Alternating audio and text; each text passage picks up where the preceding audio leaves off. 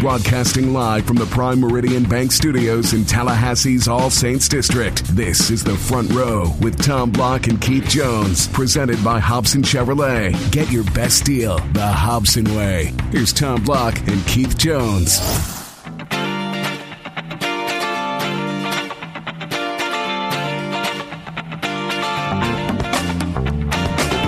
Good evening, Tom Block, Keith Jones. How are you, KJ? Doing well. Good to see you again. Feels like it's been a while, probably because now we can let the cat out of the bag. It's been a little more than a week since we... Shh, don't tell anybody. I'm sorry. Well, I was in Boston last week at this time when the show aired. So anyway, which is always a good trip. I've had the good fortune of making it several times with FSU football. This was absolutely the best weather weekend there. Not that those that didn't travel really want to hear me,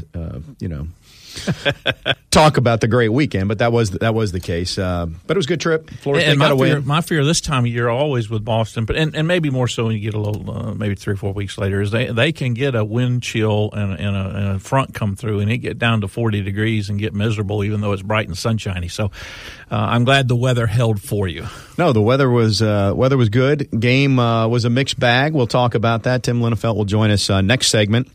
And we'll get the thoughts from our Seminoles.com insider. Your thoughts? Everybody is a little upset because things went as we expected them to. I mean, we sat around here last week saying, Florida State probably isn't going to win big. They may even be behind at halftime. They're going up against a defense that's much better than the 2 weeks previous. We don't know exactly what, is Golson going to be a first-half Golson or a second-half Golson? So we go up there, we win 14-0. Could have very easily been 24-0, in which those 10 points would change everybody's perception, I think. But they're 3-0 with issues in a bye week, which is right where we thought they would be, but everybody's a little upset. I don't know quite what to make of that. Well, that's society, KJ. Get on social media. I'll put my weekly plug in there, and you'll see that this is what it looks like. Yeah, this is what's going to happen, everybody. It's going to be a bumpy ride, a bit of a roller coaster. It's a young team. We're going to say it for 8 months, and then when you see it over the first 3 weeks of the season, particularly against BC, you're going to act like it's completely unexpected. Yeah, obviously there's a lot of things to work out offensively. When I looked at this season months ago, and there was even before Everett Golson had transferred in, my number one area of concern, I wasn't concerned about quarterback play or the offense in general, just because I've seen Jimbo get yards, points, and production out of whatever the situation was more before he became the head coach than since he's become the head coach, because since that time he's had his guy in there pretty much. But, I mean, he took Ponder with no offensive skill NFL players around him, period. The only guy that went to the league in addition to Ponder, I think, was Hudson that he played with, right. Really. And he made it work. So I was confident back then. I'm confident now. Now, I do think Jimbo's going back to the drawing board a little bit, and it's I was talking with Tom Lang before we got started here that some of it is Golson not being familiar or comfortable in what he's trying to do, but I think some of it is Jimbo having to figure out what can Golson do and what can I call and what are his strengths. And I think that is exactly what happened up at Chestnut Hill.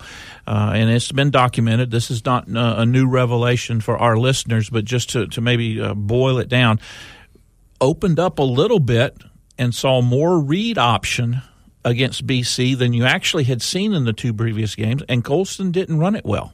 He did not make the correct read almost every time. And I think that really jolted Jimbo, because that was going to be part of the game plan. They run it 3 or 4 times, and every time Golson is making the incorrect decision, and all of a sudden Jimbo's got to dial everything back and almost start over.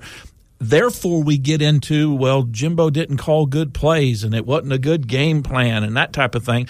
But it all revolves around the confidence that Jimbo has in Golson running types of plays that he got disappointed in. That's my read early going. We'll see how the bye week plays out. I think another point is that Jimbo calls and manages the game according to what's going on the other side of the field too. In other words, had that been the Georgia Tech ACC championship game when you're going to have to score 35, 37 points to win, he's going to call that differently than a game where he doesn't want to make his offense to make a mistake and gift BC a touchdown.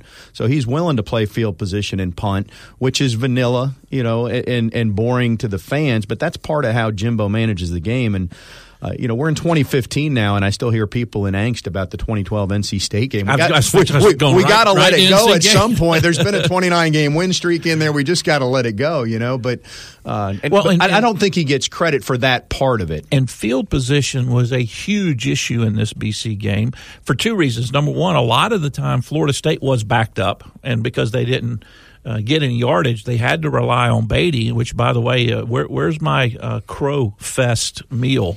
I've got to be eating some crow in here somewhere. What a great that's a big meal. That's a lot of people at that meal. Everybody will show up. But what a job Kaysen did. But he had to, because Florida State was backed up a whole bunch in this ball game. And whether Jimbo will admit it publicly or not, he like many play callers, gets very conservative backed up, particularly when the offense is struggling, because he, as you succinctly said, doesn't want to give that turnover or a quick six or easy points to the opposition. And you look on the defensive side and see how well Florida State's playing. It makes for vanilla, but that's all correctable. We know what the issues are. You just got to figure out what the right parts are. Yeah, and so that process will go on. The open week, I'm still waiting for the first coach to say that the open week came in a bad time. I don't think this was the ideal time, but I still haven't heard a coach say that. Having said that, it's a young team, and it probably is not a bad thing for Jimbo to get back to the drawing board a little bit and work on some fundamentals with his young team. And then, arguably the only downside is you got to play the next 9 games consecutively. You would like to have some kind of a break, somewhere in the middle of that, but it is what it is. They've gotten a couple of kids back on the defensive side of the ball that have been out that might be able to help. One of their offensive linemen is practicing this week that had been out for a little bit. But it goes back to exactly what we're talking about. Jimbo has got to continue to tweak and work with this offense, find the things that Everett is comfortable doing, and then make those things happen. The read option right now today isn't one of those things they need to work on, in my opinion. I just don't think Everett is equipped to run it right now for whatever reason. Well, he's going to have to get them equipped. I mean, they've got to find an answer there with. Well, they didn't run it on the first drive. Yeah, and they went right down. So I don't know the complete answer. I just know. Let me say it this way: Everett looks so ill-equipped running the read option, I wouldn't say that it's something you want to rely on right now. Yeah, that's a better way to say it. I'll agree with that. All right, we'll get Tim Linnefeld, our Seminoles.com insider, on next segment and go further in depth about what everybody's talking about, which is where was FSU's offense last week. Later in the show, Jerry Kutz from Seminole Boosters will join us, and we will discuss the Champions Club, which is the new club seat opportunity that will be in play starting with the 2016 season at Doak Campbell Stadium. So some interesting conversation, as always, here on the Front Row. Stay with us. We are just getting warmed up.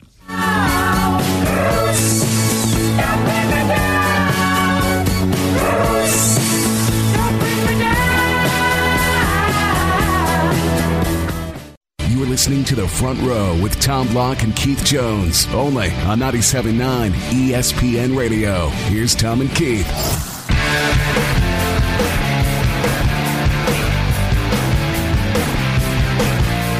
Welcome back, everybody. We'll continue our football discussion this week. Tom Block and Keith Jones with you. We're joined by our Seminoles.com insider, Tim Linnefeld. I'll remind you that Jimbo Fisher's postgame press conference streams live following every home game on Seminoles.com. Of course, you can see his Monday press conferences live on Seminoles.com as well. This week, Jimbo took Monday off. It is the open week, so we'll give him a pass for that one. But in addition to FSU football, you can follow all Florida State athletics, get all your news, videos, highlights, plus the keen insight of Tim Linnefeld on Seminoles.com. The one and only, Mr. Tim Linnefeld. The one and only. Tim, we're just going to give you the floor, and we're going to ask you to completely explain what's wrong with Florida State's offense at present. Starting now? Go. Well, I think it's kind of a multitude of things, and you can kind of look at that as either encouraging or not encouraging, depending on whether you're a glass half full or a half empty kind of guy. But I think that it starts with the quarterback. Obviously, I think is not looking too terribly comfortable, especially with some of the pass rushes he's facing. But the other side of that is that the offensive line has had its issues, especially with some of the stout defensive lines they've faced. And then other times when they have blocked well and made the right throws or made the right reads, you've had some receivers that haven't been able to come up with the catch they've needed to come up with, or at times Everett Golson hasn't been able to make the throw that he's needed to make. So everybody kind of, I think, has a hand in it. But the good news is if just one or two of those things improves, then you'd like to think the others might follow suit. Hey, just a point of clarification. Are you in the can right now, or what's going on? No. I was trying to find a stairwell, but that wasn't really working out. So I moved out to a different hallway. I just wanted to set our listeners' minds at ease there and just get you on the record about that. I was waiting for the hand blower to start. I was thinking a nice echo might add to the experience, but it was a little too much. All right. Well, have you been banned from the football offices, Tim? No. It's just there's a lot of people around here, so you kind of have to find your corners, you know? I got you. All right. We'll see what we can do to get you a nice quiet space for your next segment with us. All right. Well, let's the quarterback is always where we start. So I'll start right there then. I mean, it seems as if Everett is struggling. I mean, in some respects, and you just mentioned that. I guess what's intriguing to me is it at a point where you would consider going another direction, or is it just that this is still him getting comfortable with the offense and Jimbo getting comfortable for him, and everything will be fine and hunky-dory when all's said and done? Well, can the answer be a little bit of both? Because I think it is a little bit of both. I think there definitely has to be other options, at least on the table. He hasn't been so good that it's unthinkable that you could go to Sean McGuire.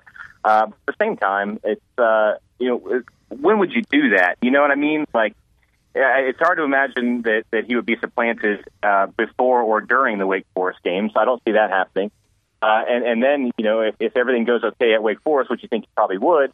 Are you going to make a switch for Miami? Or are you going to wait until you're essentially down a touchdown or two to Miami? That's not really a great scenario either. So while I think it's on the table, I don't know exactly how that scenario would play out. I almost think if you were going to make a change or explore a change, you might do it and get on some reps this weekend. But even that, or not this weekend, next weekend. But even that seems a little bit kind of far-fetched, don't you think?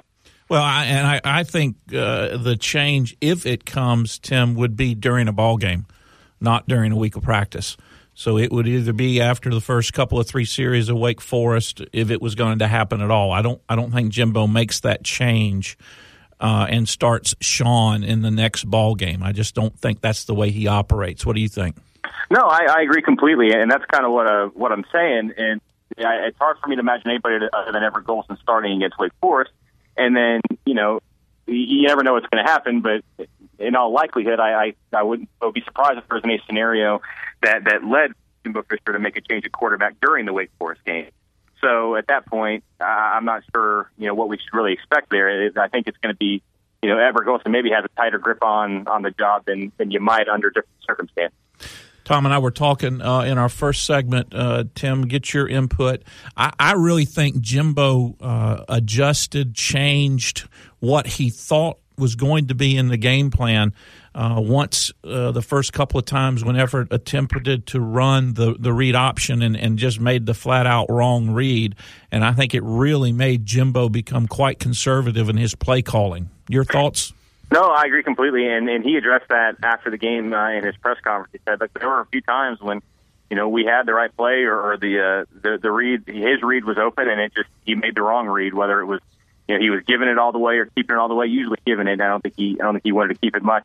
And had he made the opposite read, the play was open, and it just didn't happen. So he's definitely not happy with that. I think that he didn't sound frustrated, but just sort of was kind of coming from the place of, look, it wasn't pretty, but it's not like we weren't in position. It just didn't come together. And so, yeah, I mean, that there's only so many ways to dissect that. It has to get better.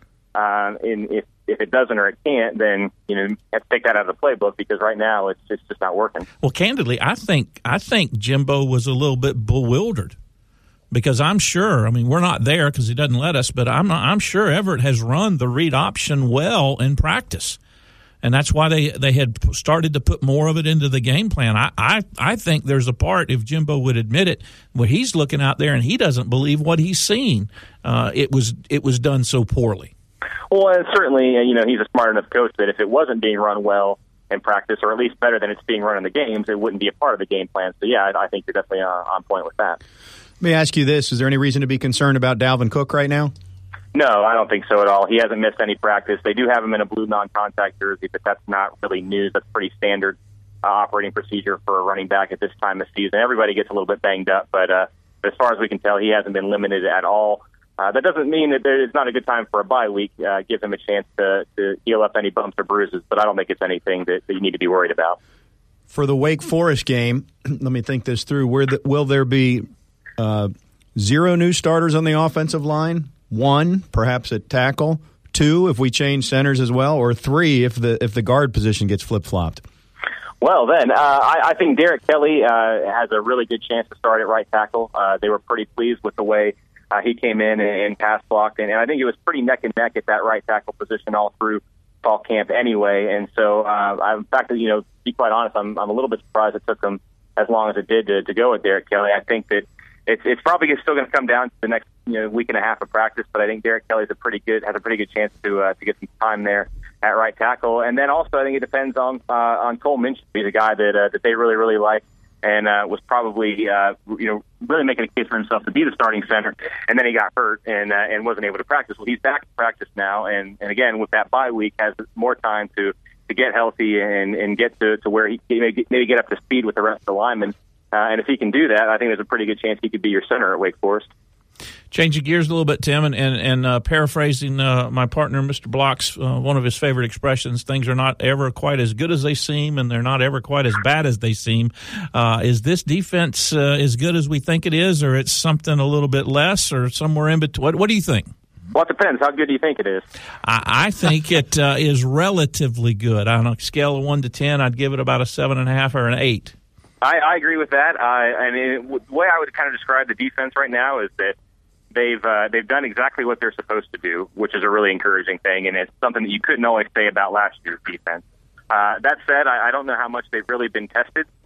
Texas State, USF, and even Boston College, I don't think have great offenses, and quite frankly, I'm not sure they're going to get. I don't think they'll get tested until they play Miami. I'm not sure what you're going to get out of Wake Forest, although they do seem to be throwing the ball pretty well.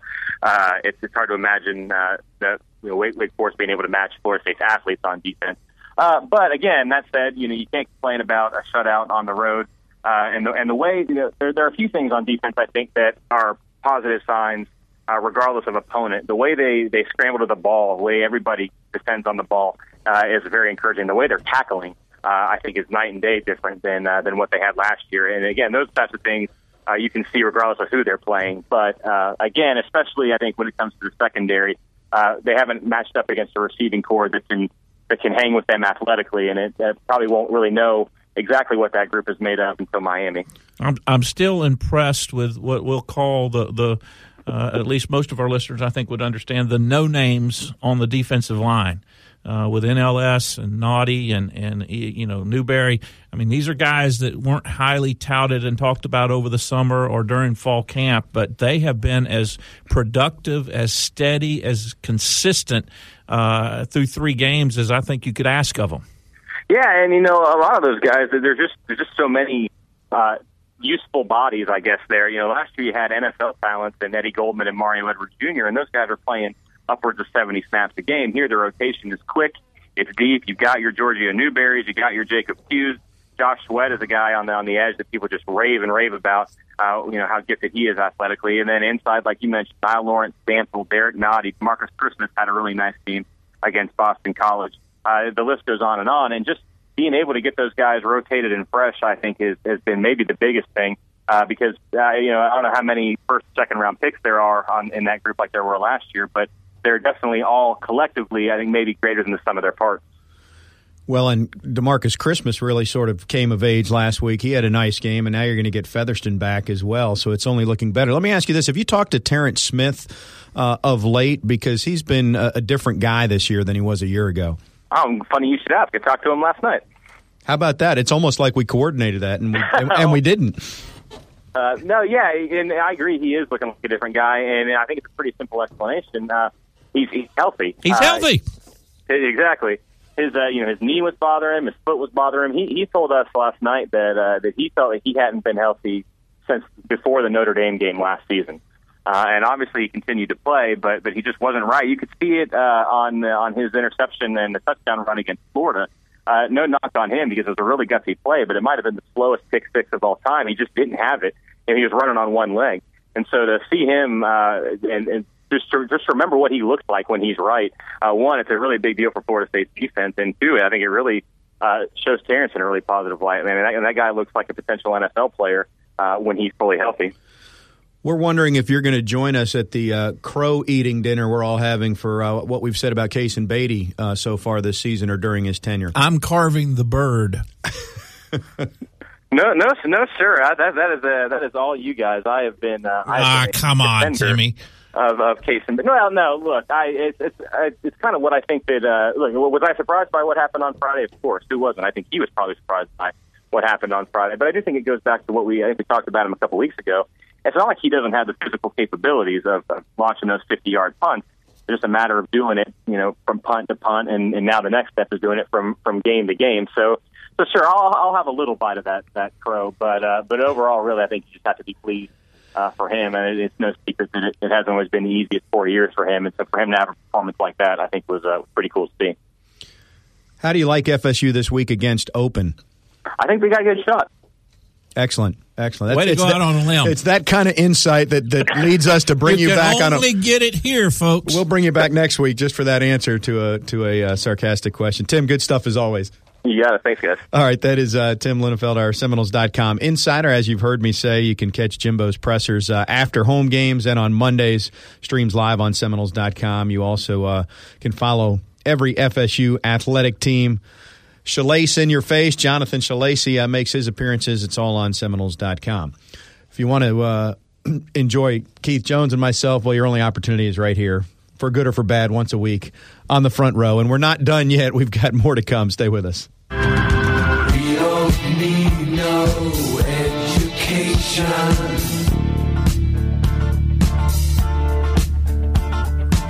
We don't need no thought control. Broadcasting live from the Prime Meridian Bank Studios in Tallahassee's All Saints District. This is The Front Row with Tom Block and Keith Jones, presented by Hobson Chevrolet. Get your best deal the Hobson way. Here's Tom Block and Keith Jones.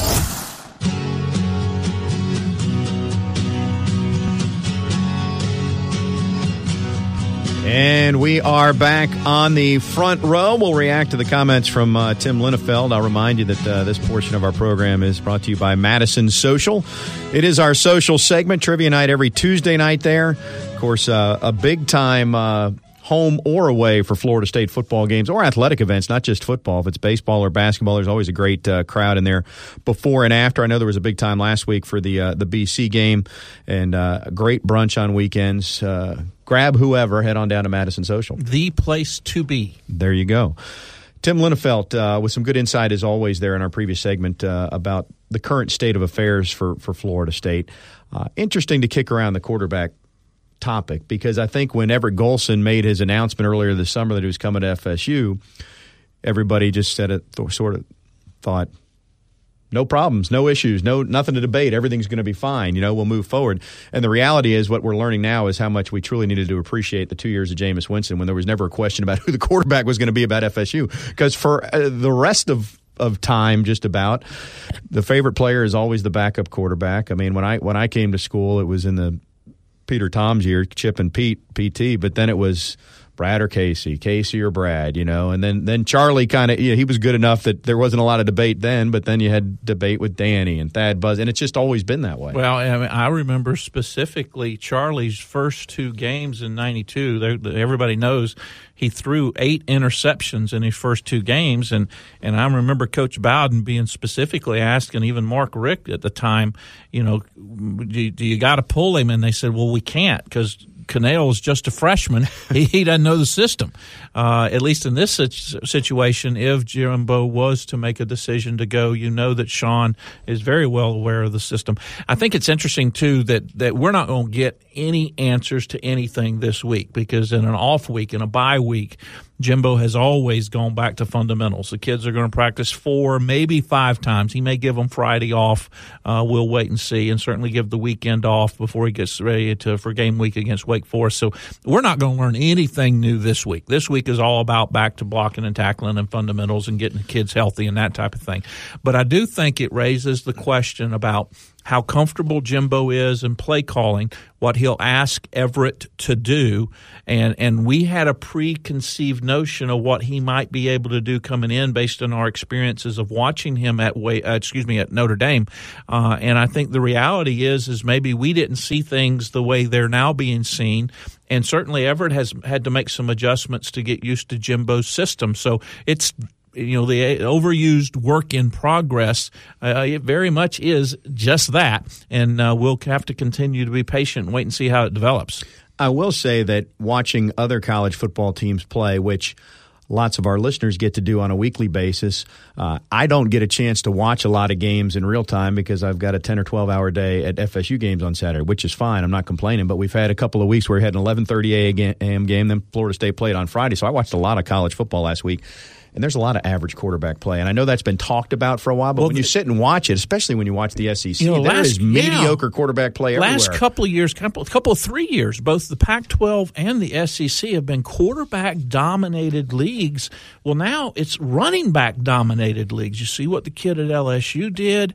Obviously, what Dalvin is that a real done. question in my household? Are you asking if I saw what Fournette did? I realize the idiocy of that comment now that I've heard it out loud. Yes, I did. My point being, it's a running back dominated experience in 2015 at the college level, and you're exactly right. I mean, Alabama's had quarterback issues. LSU has had some quarterback issues. Florida is going through some quarterback issues. There's not the big. The number one kid right now at the quarterback position is that little freshman at UCLA that nobody even knew about last year, who threw 3 interceptions last week and really struggled. Exactly. And the number one guy in the SEC is the guy that wasn't good enough to nail down the starting job at Virginia, and now he's lights out at Georgia right now. So, yeah. Everybody is struggling at the quarterback position, it seems. That just seems to be the way it is. LSU, to me, granted, I have personal bias here given my wife's roots, but if they get any kind of quarterback play, marginal or a little better, they're a playoff team and potentially national championship team. That team is a... They're the real deal, and I think we saw in Alabama that the hype and the respect for what they have done in the past really isn't going to carry them forward in 2015. I thought that was the most interesting sea change to me that came out of this weekend. Whereas in years past, when Alabama has lost, they haven't. I really thought that Alabama would drop in the polls but still be ahead of FSU.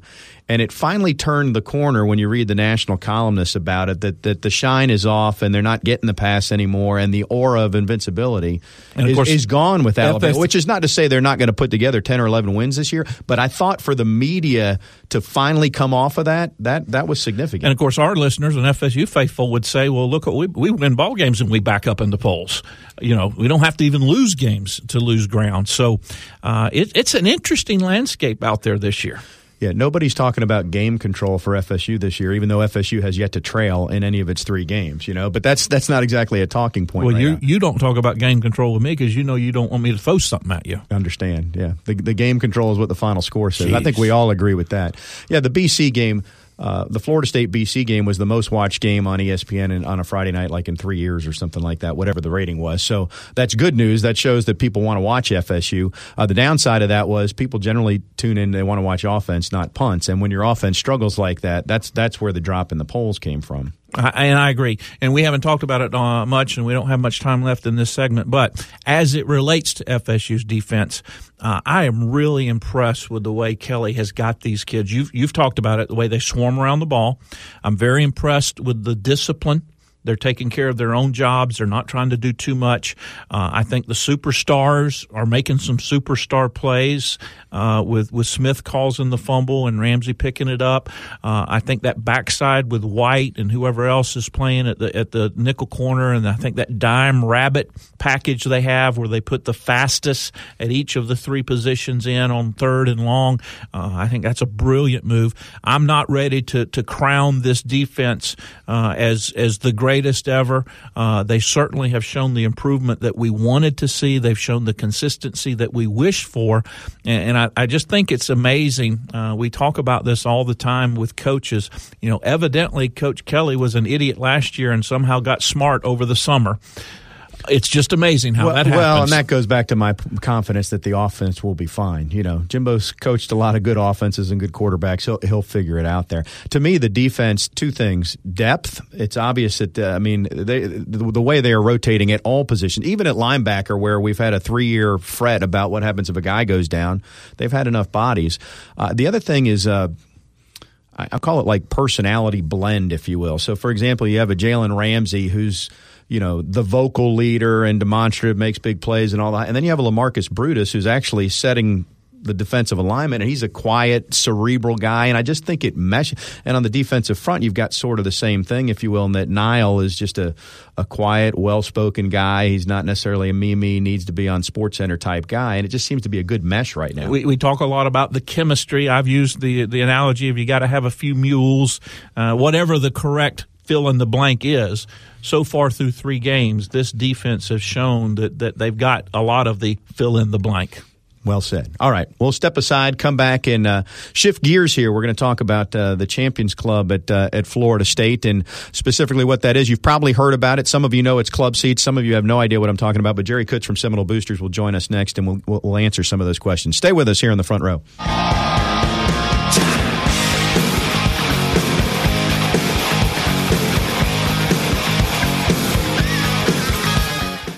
You're listening to The Front Row with Tom Block and Keith Jones, only on 97.9 ESPN Radio. Here's Tom and Keith.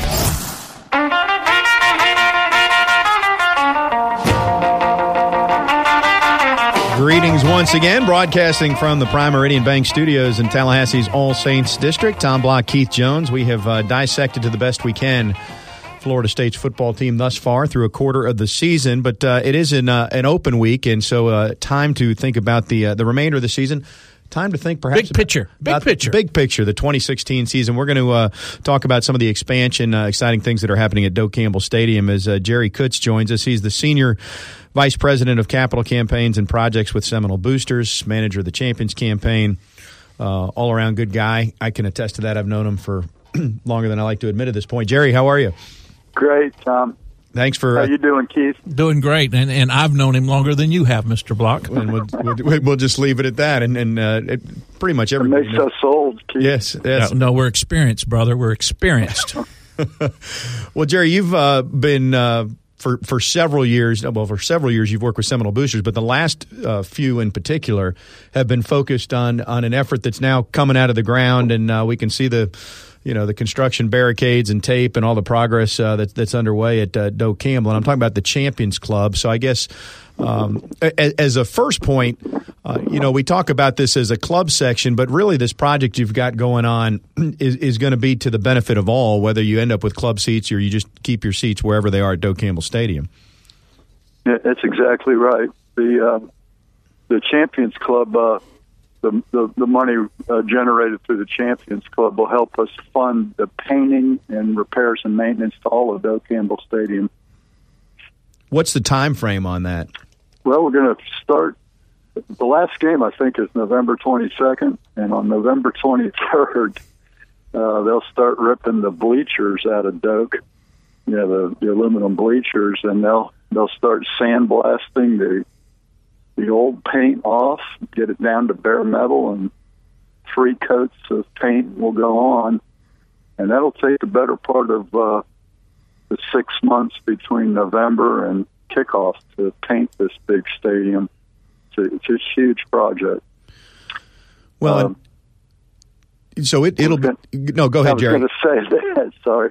I was going to say that we already started the process, actually. We spent most of this summer going in there and welding. A lot of the deck had rusted through, in places, and so we patched and welded and strengthened various parts of the stadium so that all that structural work was done this summer, about $6 million worth.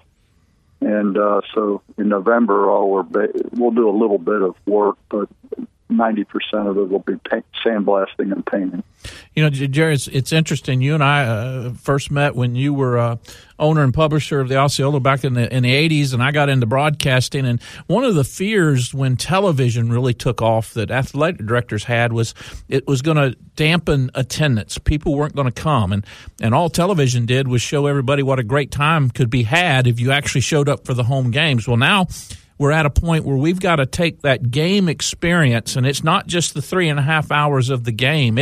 It's the Thursday or Friday before going all the way through to the Sunday, and we've got to create an experience where fans are not coming just for the game but for things around it, and certainly Champions Club is a part of that overall thrust that the boosters have embraced as we move forward into 16, 17, and 18.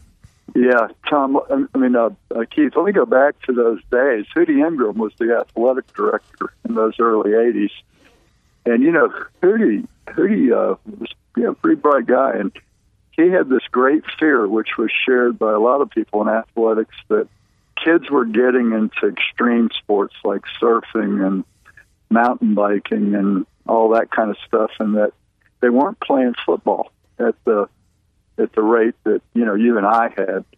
And he was afraid that was going to hurt attendance. And we see athletic directors now sweating the students not attending games.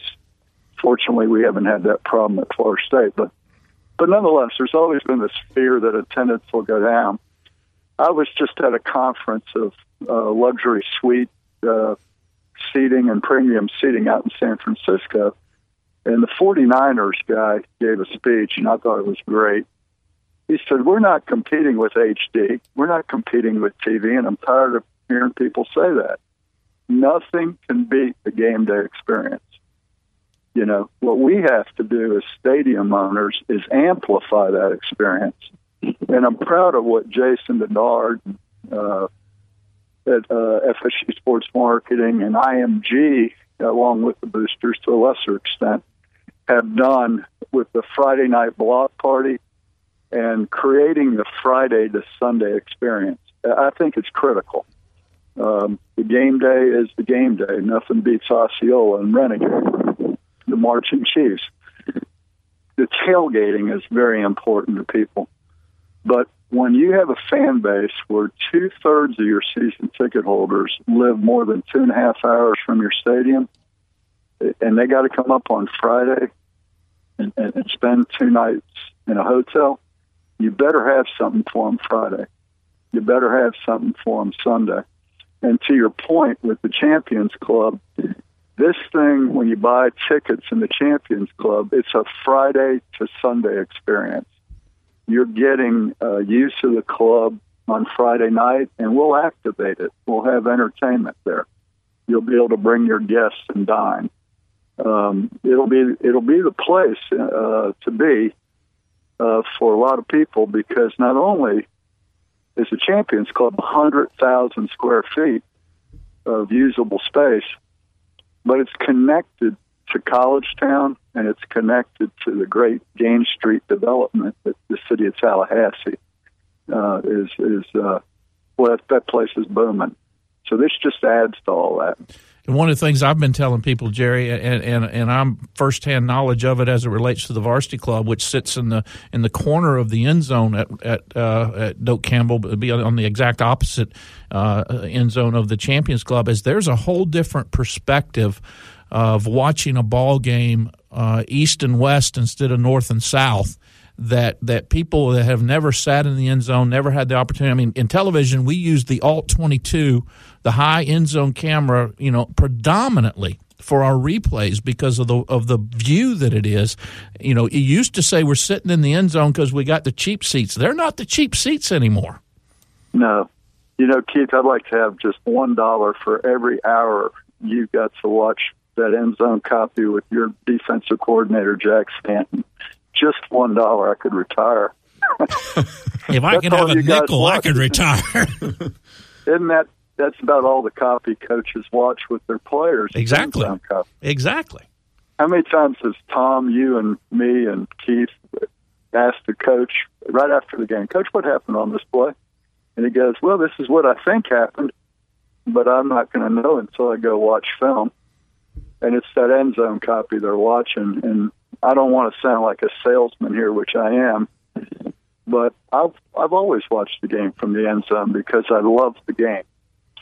And that's where you see the games the defensive front is playing. That's where you see the blocking scheme, see what the quarterback and the safety see. And so, yeah, I like high end zone perspective. And I will share, and I've told you this, Jerry. I mean, I have heard that feedback, though, from people that have good seats, 40-yard line, 50-yard line, and they have trepidation about relinquishing those seats to move to the end zone. So, I mean, you just explained, and I agree with you. I mean, I'm on the field, and if you care to waste your time watching me during a game, I spend a lot of the time in the end zone because it's the best view I can get at field level. But what are the reasons, or what other reasons are enticing people to potentially give up, you know, what theoretically or what historically have been known as better seats to move into the Champions Club? We're all married, so we know the number one factor in every decision we make. Our wives. What Mama wants, you know, happy wife, happy life. And I've seen a lot of people who, you know, they want to come to the games with their wife, and their wife's not happy sitting in a crowded stadium with somebody pouring a drink down her back or whatever, you know. And I think we need 80,000 people in the bleacher seats, but at some points, the bleacher seats aren't for everybody. And a great stadium, I say this all the time, I've read it and I believe it with my every fiber of my body. There's a life cycle as a fan. And there's people that you've got to have 13 experiences. You've got to have the student section. You've got to have the visitor section. You need to have the people that want to sit on that 50 and are going to, donate money to the boosters to buy that, to work their way into that priority seating. We need those people. They're very important. We also need to have bleacher seats that are very inexpensive, so that young families can enjoy the experience. And, they call that sampling. You got to have seats that your young alumni can afford. They get in here and they see what a great experience game day is. If you don't make it cheap enough to sample the product, their only experience is going to be watching it on HD TV. So you have to have cheap seats. And the best way to get cheap seats in your stadium, to have them available, is to have some premium experiences where there's a real high yield. So your skyboxes generate a lot of money. Your club seats will generate a lot of money. And the more money they generate, the more cheap seats you can have and still fund your program. And, Jerry, in terms of concrete things for everyone, I mean, in 16, we're going to have a big scoreboard in one of the end zones. There's some new audio. As you've mentioned, the money being raised is doing some infrastructure stuff, but it's also doing some stuff like we experienced 2 or 3 years ago with the ribbon boards. Everybody will get the benefit in 2016 from some of these activities. Exactly. We're going to have to come back to our donors. We want to put a new scoreboard in the south end zone that would be, if you can imagine, side to side on our scoreboard. I'm looking at it as we speak. You had StubHub on one side and a Hyundai fixed graphic on the other side. Imagine it all being digital. And that's what we're looking at. It's about a 162-foot scoreboard, and we're still debating the height of it. But it'll be a much improved scoreboard on that end zone. And Keith, that money will come from. It's outside the scope of the Champions Club project. That money will come from our Seminole Boosters annual fund donations. But we're also, within that project, looking at improving the audio. I didn't realize how bad the audio was until I went to some other stadiums and heard the fidelity of what a great audio system sounds like. And we're looking to improve that. And we'd like to put a new scoreboard on the south end zone. And if it's possible, we'll do it in 16, but I don't think the timing's going to be right because we're going to be doing all that work on the Champions Club. And it might be that we can't install a board until during the 16th season when all the work's completed, or right as soon as they're done, install it, or wait and install them 17. But it'll be exciting for fans to come back in 16 and see a freshly painted stadium with a new scoreboard. Jerry, let me wrap things up on this. We're talking with Jerry Kutz from Seminole Boosters. Sort of three-part here, but Champions Club tickets, I mean, just give us an idea on price point, how that compares with some of our peer universities, I guess, and how people would get more information about them. Yeah, thanks, Tom. They're priced at $1,500 per seat. And right now, until October 31st, you can get a 10% discount if you reserve by October 31st. So that would be $1,350. That's about half the price of what they sell for it at Florida, Alabama, Tennessee, and those kinds of places. And you might ask, why are we selling ours cheaper when we believe the Champions Club will be the finest club seat section in all of collegiate athletics? So why is it that we're charging half the price? Part of it is our market. We're trying to be sensitive to our market. Our fans do have to travel a long way to get here, and we're trying to be sensitive to that.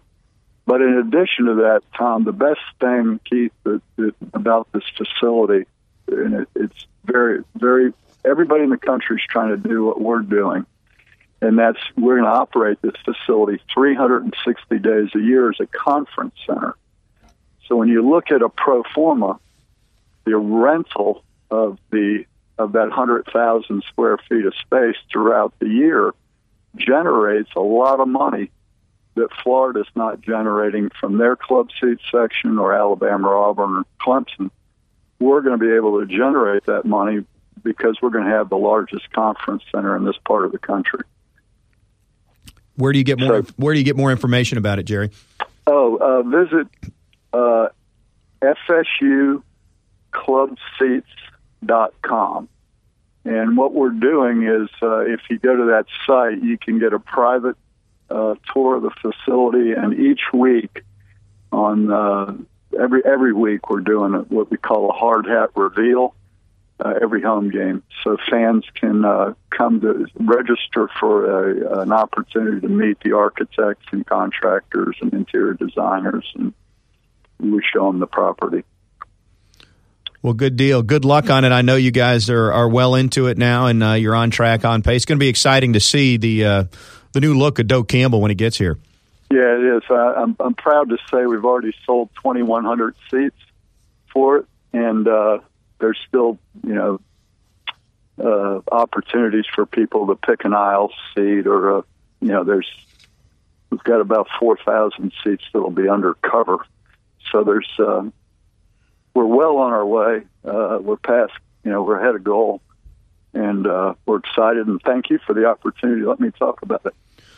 You bet. Thanks for joining us. And there's plenty that we could always talk to Jerry about, but I wanted to talk about the Champions Club. Keith, that looks like you want to weigh in with more. Save that. I was just going to say, we got to have Jerry back and pick some specific topics because there's no better storyteller and maybe no better rememberer of things than one Jerry Kutz. He's worth the price every time you get an opportunity to listen to him. And Jerry, we appreciate you joining us. Let's be honest, Keith. We could pick a Wednesday night when you and I, say, have dinner plans with our wives at 6:45 or 7, and we could just invite Jerry on and ask him a question at about 6:05. And be done. And we can take off, come back. All right, it's all in good fun, Jared. We'll come back and wrap up here on the Front Row momentarily. Good show as always. Back with more after this.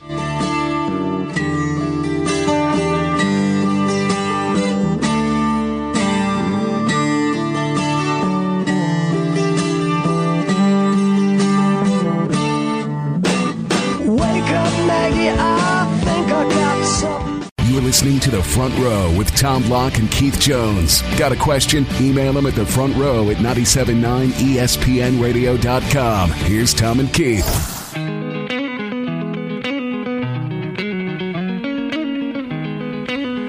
All right, we're back. Just a couple of minutes to wrap things up. Tom and Keith with you. A brief chance to react to that conversation with Jerry Kutz. Really, a much longer form is needed to dissect everything about the Champions Club. I think, to put it succinctly in terms of the why, when you look at Seminole Booster season ticket base, 65% of it, like Jerry said, is 250 miles away or more. I mean, you're talking about people who live in Tampa and Orlando and Miami and Fort Lauderdale. And the opportunities that these folks have when they go to professional stadiums there, even if you're not in the club seats, are tremendous. But certainly if you are in the club seats or the luxury suites at those stadiums, that's what your comparison point is. And then when you consider you've got to give up your Friday and your Saturday and your Sunday to get in and out of Tallahassee, you better give them a reason to come. And thus, you've got the Champions Club on the way. Couple 3 points. Number one, reiterate, you'll have access Friday, Saturday, and Sunday to the stadium to do things, to bring people in. You can bring people in and entertain that aren't coming to the game on Saturday. I mean, you can be a host. You can have family members in. There's going to be opportunity. Number two, that space, and we've talked about this a lot as the general business community, Florida State's has a huge number of nonprofits and associations and organizations that hold annual and semi-annual type meetings. And that meeting space and that space that will become available, tied in with the Turnbull Center, tied in with the Civic Center, tied in with the local hotels, will create an opportunity that's well beyond just football. And then thirdly, to nail down back a point, Jerry talked about the what we'll call a license fee, that $1,500 fee, 10% discount if you sign up before October 31st. That is for a 5-year period. That's not an annual fee.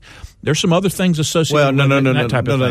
That's the price of the ticket, but you get it locked in for 5 years to correct. But the one upfront fee is that there's a $1,000 campaign gift to the Champions campaign per ticket. And my point is, if you want to, but the price points are, if you do the diligence, if you don't believe what Jerry's saying, look it up. I mean, I think at Clemson they're asking $25,000 for a gift, and at FSU it's $1,000. So it's markedly different. And my point is, for an incremental amount of money, you can upgrade your seats. You don't have to be writing checks with lots of zeros to move into this facility. It's available in ways that I think many people immediately discount because you say luxury boxes and or champion seat. I can't afford that. Well, you ought to look at it. You might find that it's a much more reasonable option than your human nature would tell you. Yeah, well, and they're as Jerry said, they're on pace. Be interesting to see. I mean, and again, not just that, but the changes that are coming to the stadium, the improvements really, changes and improvements will be good to see. All right, this is what we do during an open week because there's no Florida State game to look forward to. I predict we will win. Yes, I like our chances as well. Next week, we will have all eyes on FSU Wake Forest, but then things get very interesting for FSU as the schedule ratchets up. All right, we're out of time. He's Keith. I'm Tom. Thanks as always for joining us here on the Front Row.